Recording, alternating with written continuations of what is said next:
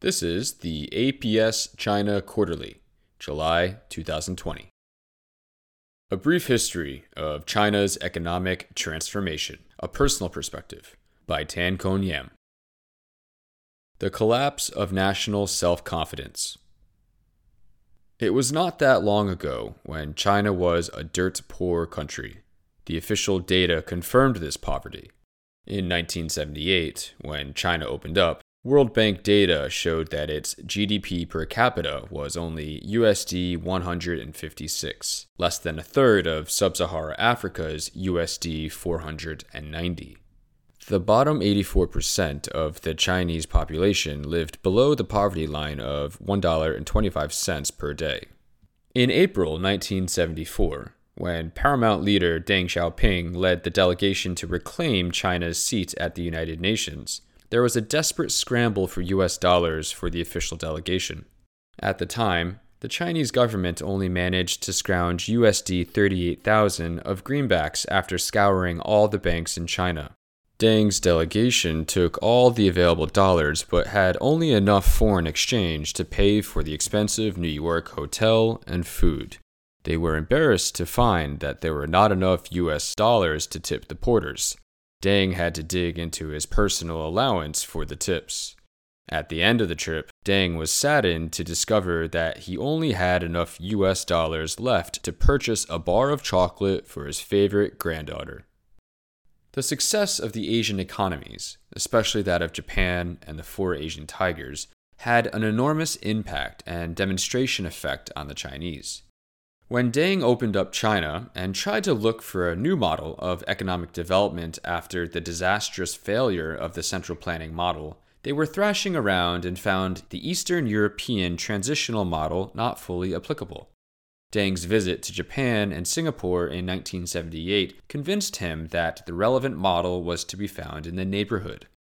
When I was an assistant to the late Singapore Deputy Prime Minister Dr. Goh Keng Swee in his advisory work on China's development strategy in 1985, Deng received us warmly at the Great Hall of the People and spoke passionately about his determination to open up China. According to him, China had paid a very heavy price for being closed to the outside world since the Ming Dynasty. He spoke at length on the shocks he experienced when he rode on the bullet train in October 1978 when he visited Japan. He was further shocked in November 1978 when he discovered that the oil refining capacity of Little Singapore was 3 times the size of the whole of China. He was flabbergasted that the ordinary worker's 3-bedroom government-built apartment in Singapore was more spacious than that of senior government officials in Beijing. The Middle Kingdom had become the Midget Kingdom. His prestige and aura amongst China's power elite were clear from the way senior colleagues like Vice Premier Guo Mu and Foreign Minister Wu Shaxian sat at the edge of their chairs and faithfully took notes, like small school children jotting down instructions from their esteemed teacher. This aura was to prove critical, as during the course of the early period of China's economic reforms, the internal squabbles and dissension were serious and often acrimonious. Conservatives like Chen Yun, Yao Yilin, and Wang Jian considered the opening and development of special economic zones and the promotion of direct foreign investments as seriously undermining the Marxist doctrine. To them, it was against all that the entire generation of revolutionaries have fought and died for. Internal party documents revealed serious discord, and revolutionary old guards wept while visiting the new capitalist paradise of Shenzhen, seeing their lifelong struggle collapse in front of their very eyes. Again and again, Deng's revolutionary prestige and aura carried the day and helped to settle the squabbles, keeping the ship of economic reform on an even keel and preventing it from capsizing. The dead hand of central planning had very serious consequences. When our advisory team visited Shanghai in 1985, the red capitalist Rong Yiren, who was later to become vice president, hosted a dinner for us. I was saddened to find the glorious Shanghai I had read so much about reduced to shabby poverty. The departmental store, considered among the nation's best, was less well stocked than the small shops in humble regional shopping centers in Singapore. After dinner, Dessert consisted of rotten bananas. The old men around the table, all former great capitalists who used to be the big tycoons in pre-liberation Shanghai when Li Ka-shing and Yue Kongpao were still nobodies, all scrambled for those rotten bananas. I was shocked. The central planning system had eviscerated the spirit and dynamism of the people. They were now so poor that even these great men were reduced to such a state of affairs. As I looked painfully at their drawn faces and white bushy eyebrows that betrayed great bygone ambitions, I was mentally calculating the losses to the economy. Had these great industrialists been given free rein and the right incentive system, they would surely have generated significant growth, creating wealth for both themselves and the country. How many Bill Gates and Steve Jobs were crushed and destroyed in the turmoil of revolutionary class struggle? However, I was not to be disappointed for long.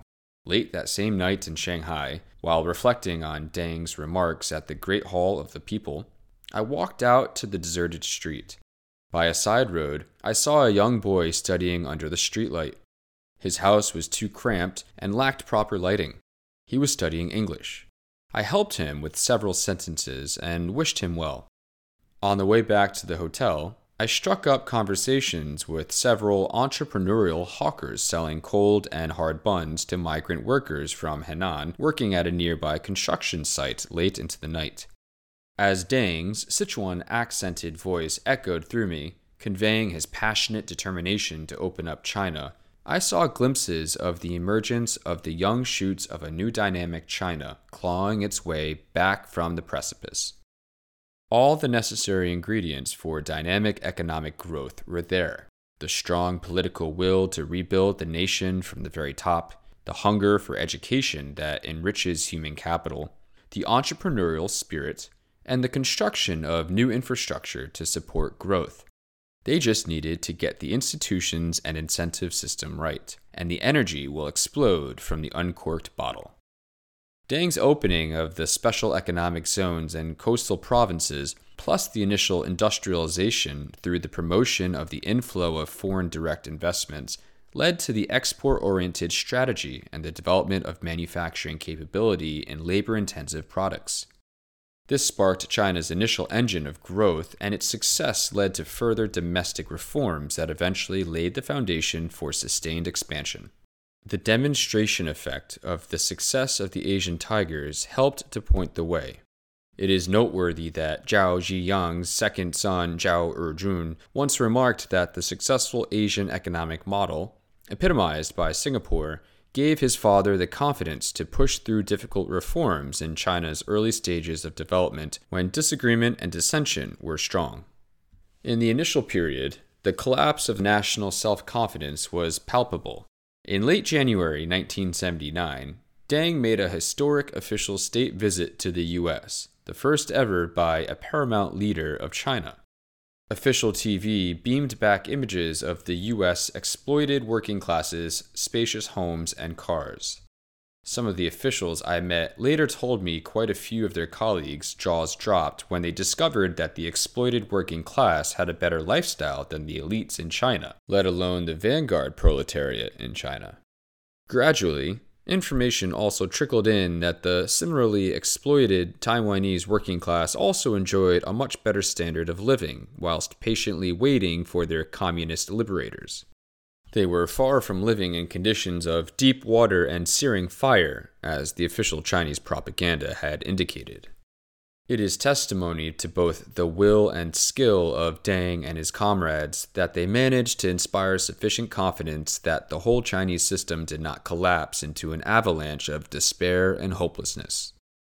This sense of historical and cultural confidence did not waver even in the depths of national economic weakness.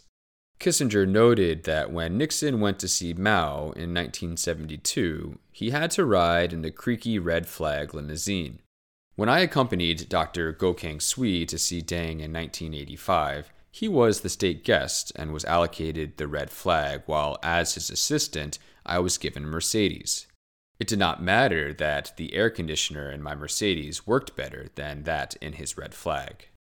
In the final analysis, It was the sense that the country had a long history of glorious achievement and the confidence that it will eventually regain its past grandeur that gave the whole nation and its people the self-assurance and spirit to live through the darkest moment of despair and collapse of self-confidence, eventually emerging vindicated.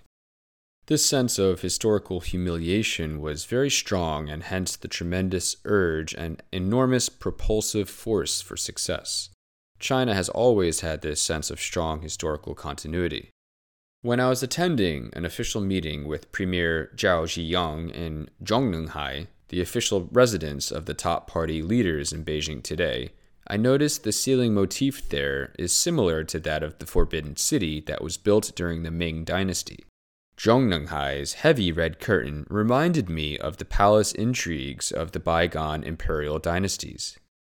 In my extensive travel throughout all the 31 provinces and municipalities, as well as over 100 villages and towns in China, from peasants in Guizhou to intellectuals in Guangdong, from retrenched workers in Jilin to tycoons in Zhejiang, from coal workers in Shanxi to cadres in Tibet, from construction workers in Ningxia to housewives in Yunnan, from steelworkers in Inner Mongolia to retired teachers in Sichuan, I always sensed this deeply felt historical burden and the urge to strive to restore national pride. This powerful invisible web of shared destiny and fervent nationalism has provided the gargantuan driving force to propel the nation forward, albeit sometimes too rapidly and recklessly. The recovery of the economy and cultural confidence. In 1980, China's GDP was too small to be compared to the US or even California.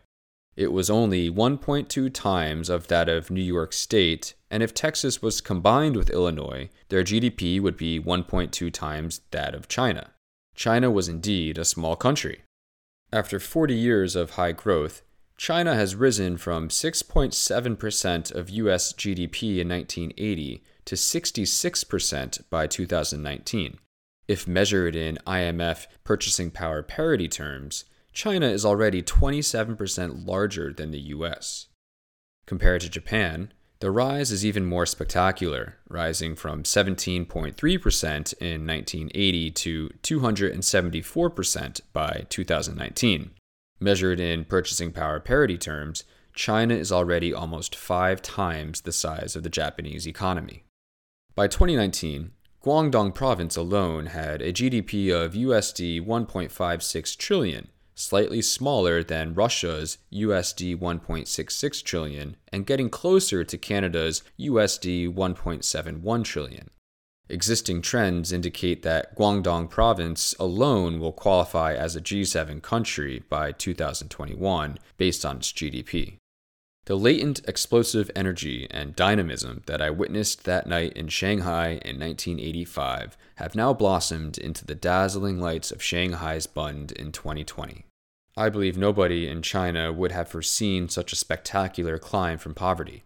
When I met Deng's youngest daughter, Deng Rong, in 1991, she told me that her father had a problem recognizing the buildings in Beijing when he went out with the family.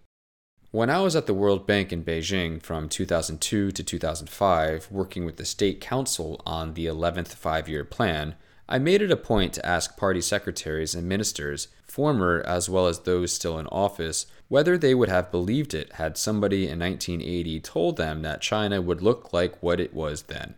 Not one said that they had anticipated such drastic transformations and progress. One senior government official told me in Beijing that in a major internal meeting in the 1970s, Deng remarked that one day China could have foreign reserves amounting to USD 10 billion. The meeting suddenly fell into total dead silence, for nobody then believed it would ever happen, but none dared to openly and directly contradict Deng. Today, with China's foreign reserves amounting to USD 3.1 trillion, Deng's seemingly brazen 1970s optimism and ambition had underestimated the amount by a factor of 310 times. This spectacular expansion of the Chinese economy laid the foundation for the steady recovery of cultural self-confidence and rising nationalism. The Maoist Cultural Revolution was a major power struggle. It was also an attempt by a nation losing self-confidence to purge itself of its humiliating traditional and backward culture. When I visited Confucius's birthplace in Kiev-fu in 1996, the stone tablet detailing his life history was visibly put together again after being smashed during the Cultural Revolution. The scar, both physical and psychological, was very visible. Over time, I observed a steady gradual progress of rising cultural self-confidence. In the 1980s, the four bushy-bearded foreigners, Karl Marx, Friedrich Engels, Vladimir Lenin, and Joseph Stalin, dominated Tiananmen Square during National Day celebrations. However, by the 1990s, they were gradually replaced by Chairman Mao and Dr. Sun Yat-sen. In 2011, somebody even put a 31-foot bronze statue of Confucius near Tiananmen Square. It was later mysteriously removed under the cover of darkness. Labeled as superstitious and backward, traditional Chinese festivals were banished from the 1950s to the 1980s. By the 1990s and 2000s, traditional Chinese festivals like the Mid-Autumn Festival, the Dragon Boat Festival, and Qingming were proudly celebrated as public holidays once again. Traveling through the countryside from 1985 to 2010, I witnessed this steady transformation. Marxist slogans on class struggle in villages gradually evolved into market-oriented slogans on greater production, better harvests, birth control for prosperity, and temples for villagers to pray for fortune and good health. Peasant family homes reverted to displaying traditional couplets on good fortune, prosperity, and wealth on their doors. Ancestral altars and kitchen god figurines made a comeback. In 2002, when I was visiting a small poor village in Henan, I dropped by the Seoul Provision Store, which sold everything from rice, salt, and fertilizer to general goods. I noticed the picture of a rosy-cheeked Chairman Mao, his unsightly mole airbrushed away. His picture was placed next to the God of Fortune. As I spoke to the storekeeper, it was clear that in the village, Chairman Mao has become a serious competitor to the God of Fortune. Villagers put his picture at the altar and prayed for wealth and prosperity. The storekeeper told me that it sold better because Chairman Mao was also a courageous military man. His picture could also act as a talisman to chase away whatever evil spirits that the God of Fortune was unable to vanquish. The great helmsman probably never expected himself to be remembered in such an unrevolutionary manner. China had finally become confident to be Chinese again. Xi and the rising nationalist fervor. The post-Cold War collapse of communism witnessed the rise of nationalism in many parts of the former communist world. In multi-ethnic countries like the former Soviet Union and Yugoslavia, which fragmented, nationalism emerged from the bottom up as ethnic and separatist movements. As an ethnically relatively homogeneous country, Chinese nationalism since the 1980s was largely shaped from the top by the powerful state. Like the former Soviet Union, the rapid decay of communist ideology resulted in a serious internal legitimacy crisis. Thankfully, dynamic and spectacular economic growth provided the magnificent substitute of performance legitimacy.